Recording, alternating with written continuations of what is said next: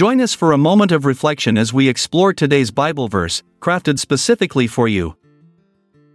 In the book of James, chapter 4, verse 4, it is written, "You adulterous people, don't you know that friendship with the world means enmity against God?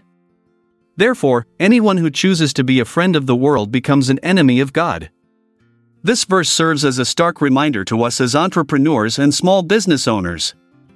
In our pursuit of success and growth in the business world, we must be cautious not to compromise our values and beliefs for the sake of worldly gain. Just as in personal relationships where loyalty and faithfulness are valued, so too should our relationship with God be prioritized above all else. Consider a scenario where a business owner is faced with a decision that goes against their moral compass in order to secure a lucrative deal with a client. The temptation to prioritize profit over integrity may seem enticing at first glance. However, by choosing to align themselves too closely with the ways of the world at the expense of their spiritual principles, they risk alienating themselves from God.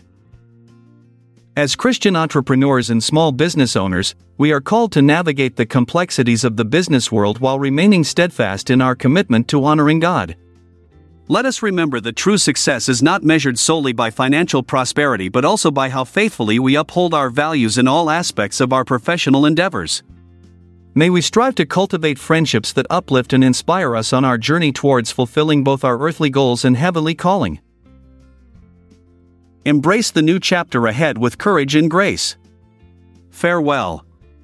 I'm Jeremiah Washington. Until tomorrow, stay safe and farewell for now. This episode is produced by Classic Studios.